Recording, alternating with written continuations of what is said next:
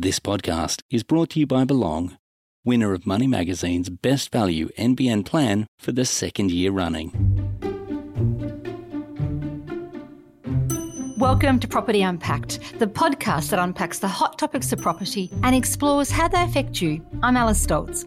In this episode, we discuss the rise of the renter's advocate, and then we hear what surprising data has emerged from the latest Domain Rent Report.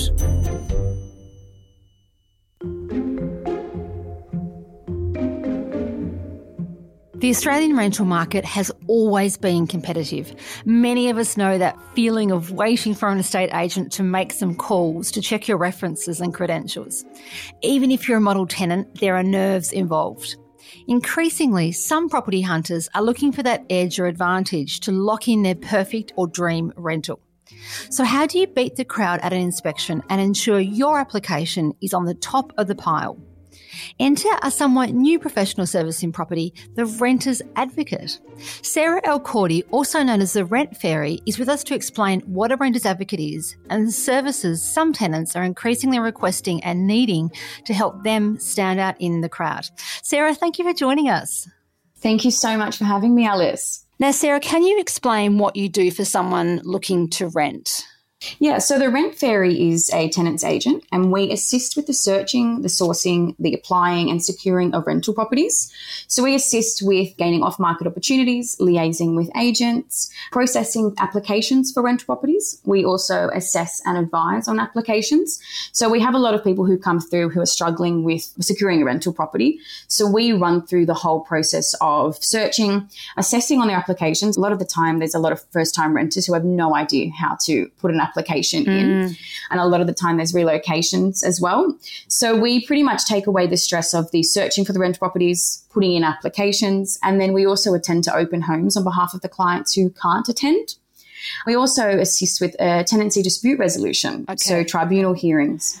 Yeah, I had no idea that even services like this existed, Sarah. But it is very similar to what a buyer's advocate would do, but sort of like a renter's advocate. Yes, correct. Yeah. So we call ourselves renters advocates and a tenants agents. Very similar to a buyer's agent. The end goal is to find a house for our clients. And yeah, we've been around since June 2020. Yeah, right. And did it come out of a need? Did you hear about people sort of on the, word on the street was that people kept hitting brick walls? Well, we know that ourselves, don't we? Is that how it was born? So I was in property management for 10 years, and I found that a lot of the time when we were processing applications, the end point where we dealt with someone who was unsuccessful was we'd send an email or give a call and say, sorry, you've been unsuccessful. But there was never any, sorry, you've been unsuccessful, but what about this property? Or have you seen this property online that might meet your criteria?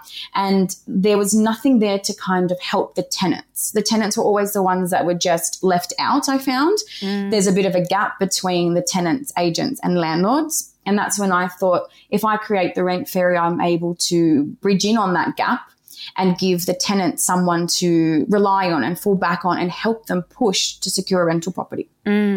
So, Sarah, what are the reasons someone would hire you then? Who do you find most of your clients are? There is a large assumption around that there's only working professionals who would come through and use my services because they're the ones that would pay for the services. But I deal with a wide range of people for different reasons. I mean, there are the working professionals who can't make the open homes, who don't have time to put the applications in. But there's also the people who are the first-time renters who have absolutely no idea on what to do or what's required in an application. Then we deal with people who are relocating. So at the moment, I have a lot of clients who are moving from Sydney to Queensland, and we assist with that whole process.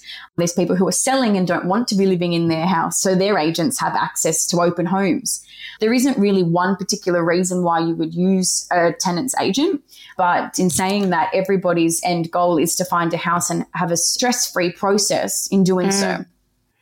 And do you anticipate more competition in this space? Is it something that has been happening overseas for a while and is now just coming to our shores, or is it a new service that we're seeing in Australia? I think it has been around for a while. I just don't think the demand on it has been as high as it is now.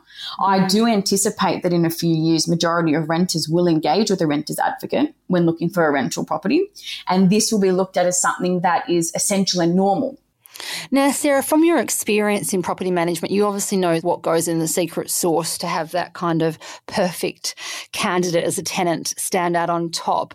I mean, how buttoned up do those applications have to be, and how can a service like yours give people that extra leg up that they might not know themselves? Yeah, so a lot of the applications, the stuff that's required on it now is quite excessive. I mean, from bank statements to pay slips, and I'm not talking like just the front page of a bank statement. You need to show 3 months worth, and agents are actually going through these pay slips to make sure that your pay matches up to your pay slips, and there's savings behind you.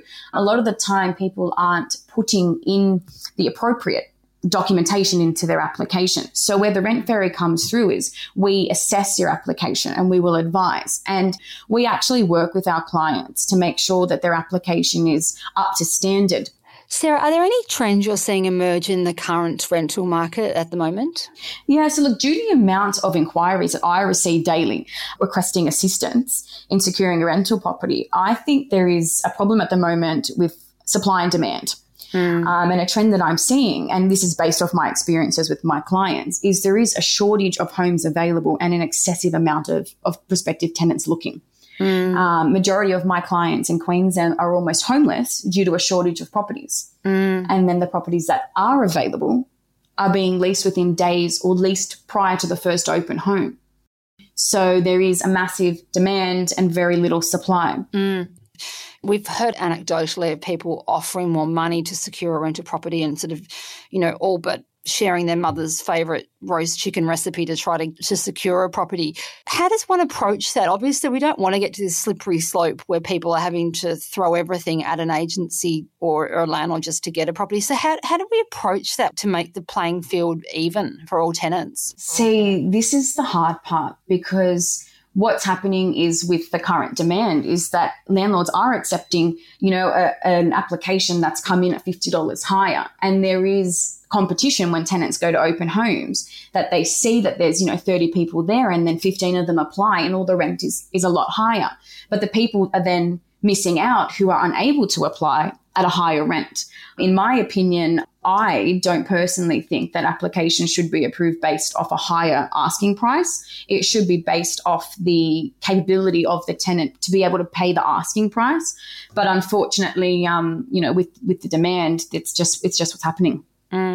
Sarah, can landlords also engage you if they sort of wanted counsel and advice about renting out their property? Yes, I do work with a lot of landlords at the moment who have properties online. So a lot of the landlords will come to me and see if I have any tenants who are looking for rental properties in the area that their properties are in. And I also work with a lot of landlords who come through looking for agents. So I put them in contact and help them through the process of finding a property manager, which I find is something that landlords, they go out and you've got, 15 to 20 agents in the local area, and it's a matter of you've got it on Google and so forth. But having someone to go out and act on your behalf and liaise with these agents is something that I find landlords are wanting at the moment. Sarah, what changes to the way rentals are secured or exchanged would you make if you could? Is there a silver bullet here to make this process better than what it currently is? Oh, look, I always think of ways that I could change, procedures and protocols for the way in which tenants are treated through the process of applying and securing property. I don't feel like tenants are treated in the same way as a purchaser would be if they were coming through to purchase a property. I think there is a level of communication that needs to be altered. It would be good to see rental properties being available at once to everyone who is looking, and tenants having an opportunity to have their application processed and submitted to the landlord. Even if there is an excessive amount of applications, I'm finding with a lot of my clients is we're putting applications in, and there might be 15 or 20 applications that we are aware of from the agent. And within, 10 to 15 minutes, we've been rejected because they've already been inundated with applications and we're not even being given a go.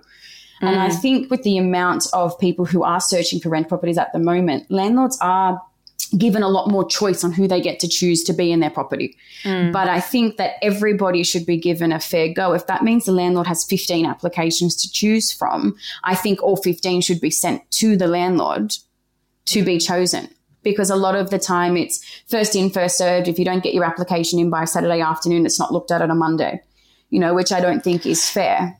Sarah, I also wanted to ask about when you do handovers back for a property. Obviously, you can help a tenant who's exiting a property do that final inspection.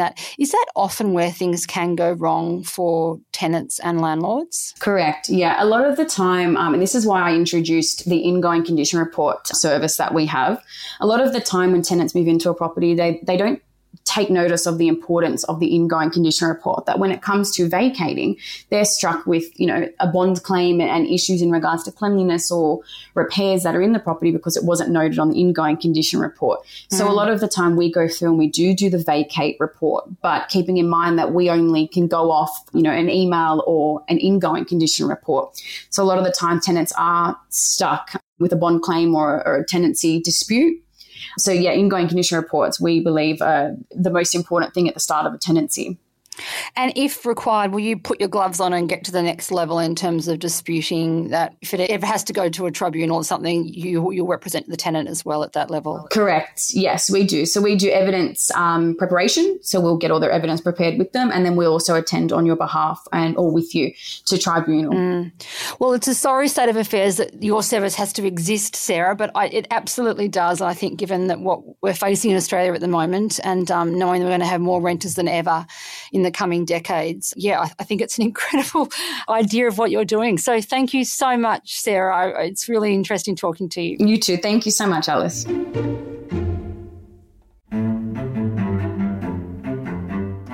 All segments of property have been reaching records across the country, and rentals are no exception.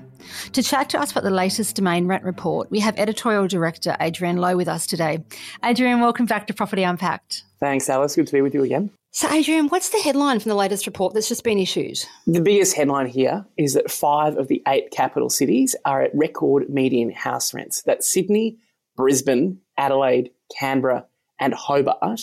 And for units, it's a similar story. Brisbane, Adelaide, Canberra and Hobart are at record prices. This is the highest that this report has ever seen them. So great news for some landlords and not so good news for tenants. And there's some definitely new kids on the block there, isn't there, in terms of what states and territories are included in that mix compared to what we've seen historically? Yeah, absolutely. So what we are seeing is that growth is really continuing in the smaller capital cities, particularly like Hobart, where growth just continues to happen in prices. Obviously that's great for landlords. It's questionable for renters. There's questions around housing affordability in a lot of these cities. Canberra continues to be the most expensive city around the country to rent. That's largely due to the strength of the local ACT economy. Every time we see a lot of federal government spending, there's government jobs in Canberra. So that continues to put pressure on the market, and it's great news for those landlords. And we're also seeing Adelaide, sort of the quiet achiever of the property market for both house prices and rents. It's continuing to increase, and we are seeing, record highs, as I said. Also in Brisbane, where rents have been pretty slow, particularly for units. There'd been that sort of oversupply discussion for Brisbane for quite a while, particularly in the inner city. And now we are seeing those prices continue. And when you think about how affordable apartments are in Brisbane and the return you're getting as on the rents, it may actually raise some questions around whether it's a good time to buy those apartments that for a long time hadn't really been hot property. It's a curious thing, as you alluded to earlier when you said this is good news for landlords potentially who are going to be receiving more rental income, but not so good news for tenants. And it is a situation that the tenant's getting nothing more, are they? They're not getting any more bang for their buck in terms of they're just having to pay more rent when rents go up. So it is really a double-edged sword, isn't it? That's right. And I think the issue is, in Hobart, for example, where, Tasmanian wages are not the same as they are on the mainland, but yet we are seeing people having to pay much more for the same property than they've probably been in for a long time.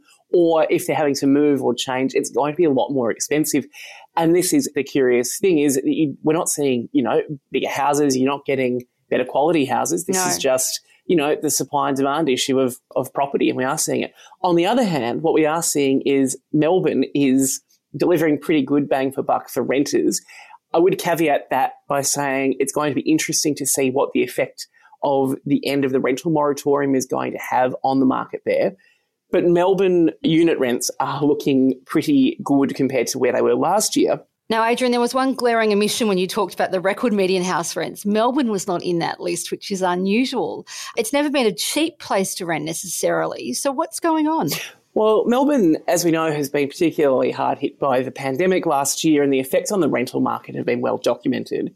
What we are seeing is big declines year on year for rents, particularly for units. The median rent for a Melbourne unit is down nearly 13% over the 12 months. It's now third cheapest capital in Australia to rent a unit and the second cheapest capital to rent a house. It's only $5 more expensive in Melbourne than it is in Adelaide. Now, the interesting thing here is that Melbourne has never been affordable comparative in this list of capitals. So to see it quite at the bottom of the list in terms of most affordable or towards that end is quite interesting. And I think what we're going to see is the end of the rental moratorium may have an impact on those prices over the next 3 to 6 months, particularly in areas of the city where rents have been steady or have slightly increased. So the median for the capital city as a whole is down. There are some areas that are really dragging that median down and others where prices are starting to nudge up or have stayed steady. They are the ones to watch in terms of whether prices will go up. And that's where you'd expect increases. And it is the more affordable areas we are seeing on our data that are the ones where prices have been steady or are slightly edging up in Melbourne. And that's where tenants may not be able to actually afford that rental increase. Tenants really need to be on their toes. I mean, wouldn't it be nice to think you can just, as a tenant, you can just shop around and move house on a whim as soon as these rent increases and decreases take place? But we know in reality that's not how people can, live their lives. But gosh, it's really interesting watching that drop in a city like Melbourne, which, I suppose you are getting bang for your buck in terms of being an incredibly livable city and arguably the best coffee in the country, But it's just going to be interesting to watch this space as their economy kind of plays out in the years ahead post-pandemic. Well, yeah, that's exactly right. And the thing is, if you are looking to rent in the inner areas of Melbourne, sort of that 5 to 10K radius of the CBD, you probably can afford to shop around a little bit. The reality is, if you're a family, that's probably not what you're looking for, the type of housing. And so that's where the market is starting to pick up a little bit. The inner areas, though, are still the hardest hit from the pandemic. What we are seeing, though, is in every other capital outside of Sydney and Melbourne, the rental vacancy rate is incredibly tight. In Perth, for example, it's at 0.7%. So we are seeing massive issues. Like there have been reports of renters, 50 to 60 renters queuing up for properties that open for inspections at Perth for rentals. As the moratorium has ended, people are struggling to find somewhere that they can actually afford. And Perth is a rising market now. Like prices have gone up 14% over the year for both houses and units. Yeah, I was just about to say that in Perth it seems like it's sort of a boom day for investors, given that houses have gone up 14.7% in a year, and basically you've got guaranteed tenancy if you are that investor. Well, that's right. So this means that rents in Perth for houses and units are at their highest median since 2015. Now, we've known that the Perth property market really declined after the end of the mining boom, but that is roaring back, Alice. We are seeing, huge queues at rental inspections. It means that landlords really can bump up the prices now that the moratorium has ended, and reports of people paying, up to $80 to $100 more than the asking price just to secure that property. So if you have got that flex in your budget, you're really able to get the property you want. And unfortunately, that causes problems for a lot of people who just cannot afford that. So good news for investor, not so much for tenants. Absolutely. And Adrian, what's going on in Tassie, just before we wrap up? Yeah, so Tassie's really interesting. So Hobart, for example, is continuing to grow. The median there has gone up 2% in the year for houses. Units have been pretty steady. But what we are seeing is that it's more expensive to rent a house in Hobart than Melbourne and Brisbane and Adelaide and Perth. So the growth is continuing to be in that market. It is, of course, quite different in different parts of the city. But there's a rental moratorium in Tasmania as well that's just about to end. They've also got a state election coming up in a couple of weeks. So what will be interesting to see is how the government continues to address the housing shortage that is in Tasmania. And that's been documented for a long time, that there's not enough houses in Hobart and also in Tasmania. Obviously, the questions remain around how the government plans to address the housing shortage, because it's not sustainable for prices of a rental in, the capital city of the smallest state in the country to be rising at such a heavy rate. Well, and to have such a lack of housing. At the moment, the government can't even get construction rolling on to provide more housing to even, have a roof for people to live in, basically. So it's a big problem that needs to be addressed. Absolutely. And we have seen, big reports out of Hobart particularly, but other parts of Tasmania, homelessness is a continuing problem in the island state. So it is problematic, and the government, is going to be under pressure to address the housing shortage. It's certainly a very different look around the whole country. Is very different in every single state. It's like we're looking at many different countries, not necessarily states at the moment, what's going on. Adrian, thank you so much for talking with us today. No worries. Thanks, Alice. This podcast is brought to you by Belong, winner of Money Magazine's Best Value NBN Plan for the second year running.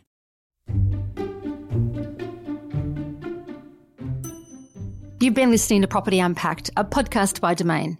If you like what you've heard, hit subscribe and have new episodes delivered to you as soon as they drop.